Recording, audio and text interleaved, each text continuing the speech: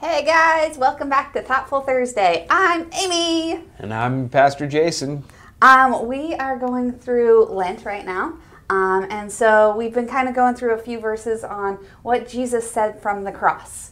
So this week we are in John, chapter 19, verses 25 and 27 through 27.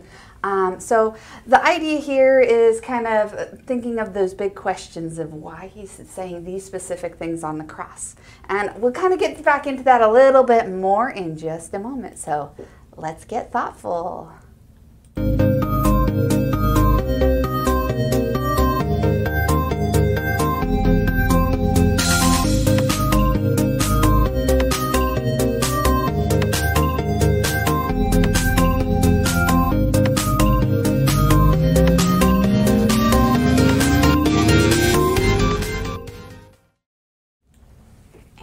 We're back, getting thoughtful, and so we're leading up to these verses, getting into Jesus is on the cross right now. He has been there for hours, and so this whole trek of getting to that point, and he said a couple things before this. We went through, forgive them for what they have done, for they know not what they have done. You'll have to look it up. I don't remember exact words. But beyond that, and then he also talked to the criminal that was hanging beside him on the cross, on his own cross. And so now we're leading up to where he can see Mary, his mother, Mary, his aunt, and Mary Magdalene standing very, very close to him, as close as they could with the guards that were guarding him. They were almost within reaching distance. And they're standing there with John. And so John chapter 19, verse 25 through 27. Yeah. Amy, I can't wait to hear what you say about this, because this is really one of those verses that catches you and just makes you wonder what's really going on there, right? So near the cross of Jesus stood his mother's sister, Mary the wife of Clopas, and Mary Magdalene. When Jesus saw his mother there and the disciple whom he loved standing nearby, he said to her, "Woman, here is your son." And to the disciple he said, "Here is your mother." From that time on, this disciple took her into his home. Wow. So there it is, Jesus on the cross speaking, which in itself is a hard thing to do. The way the cross works, if you want to look it up, go look it up. The dynamics of having to speak, you have to stand up, and so you're putting more pressure on your feet, and that hurts because there's a nail through your feet. But to actually relieve and breathe out is a chore. And so he's telling his mother that this is your son now, and John that this is your mother, trying to relay to them, saying, hey, you guys need to take care of each other, is what I'm getting from it. Is like, how this is now your mother. Take care of her, embrace her as your mother, make sure that she has the things she needs. It doesn't say anything about Joseph in these, and I haven't looked into the full history, but maybe he's no longer in the picture. Maybe he's passed away. I don't know for sure, but that moment is not there. It's not spoken. And so that's one of those where it's like, okay, John, you have to take care of her. She is my mother. She is now yours. Yeah. And so that's where walking into that is like, like family, not even necessarily by blood. You have to take care of each other. Yeah, you know, if the crucifixion is like crucial to the good news, is like one of the linchpins, like this moment, along with the other verses that you picked out, like where Jesus is speaking these final words, he is another one of those like linchpins to the good news, because essentially it's saying like in death and resurrection, in love and good news, you belong to each other. You know, and so there's this, in Jesus' death, there's this binding of hearts and souls, and and interestingly enough, from a scholarly perspective, we believe that Joseph was much older than Mary, and that he has in fact passed away, that he's deceased. And I would love to, like, where's the gospel that tells us, that side, because there's good stuff in there. Yeah, that would. It's one of those that it wasn't meant to be as part of the big Bible, but those scholarly things that you can look up and you can read and you can get that history that's there, that you can. That's where you've kind of figured out where things are, and that's kind of neat. It would be neat to know even more, but it's glad that we have what we do have. And so that's kind of where we're talking about John and Mary, and so Mary mother. And then you have Mary Aunt and Mary Magdalene, and they're all there. And that to me speaks about a lot of where Jesus is bringing women into his ministry. And so it's Women's Month. Last month was Black History Month. This week's Women's History Month, Women's Month, something to that effect. So it's interesting how all these different pieces can tie in together on how Jesus is inclusive of every. He loves the lame, the poor. He's loving on all these people, trying to show that to all of us on how to see them for who they are and who they can be. That's kind of what we talked about last week, is how to be mindful and approachable. And we've kind of been going with your sermons in that sense. But this week, it's just very neat on how Mary, the mother, is there, and she's been there. Like it talks about her being there. She was there for 6 hours. How she was heading out. She was going to go stand there with her son and be there with him, and her sister came along with.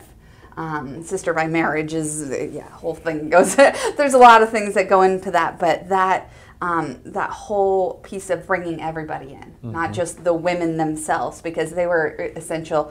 Mary Magdalene being part of like the first big miracle that he did, one of them in the first lineup anyways. And so it's very cool to see all those pieces line up. Even towards those final moments. And so he's teaching about that and caring for others, and how that is working even when he's on a cross. So what are your thoughts on how his teachings there apply to caring for others in our lives? Well, I think really in celebration of women and this month being attributed to that, like the writers of the Gospels are still writing from a context that's very, patriarchal, or and so sometimes I think like the full appreciation of women in Jesus' ministry still doesn't quite come through because they're writing from that context. And but ultimately, what Jesus did that no other religion and no other time in history, what Jesus did and his good news did was like took women and elevated their role and brought equality, like by Jesus' statement. And then the church that eventually was birthed out of that became open and gave women that equality, that name, that purpose, that right in their own name and their own self, which was so important back then. To be themselves. And so in addition to really like caring for each other, and I think like reaching out and seeing that value, like it's just this whole new wave. And so which is why I'm a guest on your show, you know what I mean? Like it's so clear, and to finally be able to like let that be true and to celebrate that. Absolutely. It's fun to grow in our ministries in our own right, because I've been doing ministry for years. That's just part of who I am. But to have an actual digital engagement ministry that is focused on this kind of thing is something like it's started then, where Jesus was like, you guys, come on, you guys, you're part of this. And so being able to be part of it even now, and the different ways others can be part of it too, is definitely super cool. Yep, it's very good.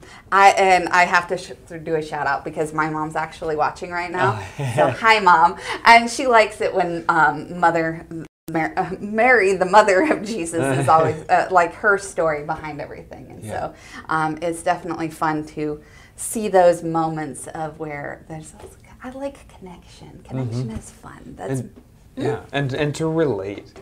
Yes. I didn't mean to cut you off, but to relate to those mothers, and and I mean that's a huge experience, and there's a lot of spirit in that relation, that connection, and a lot of pain.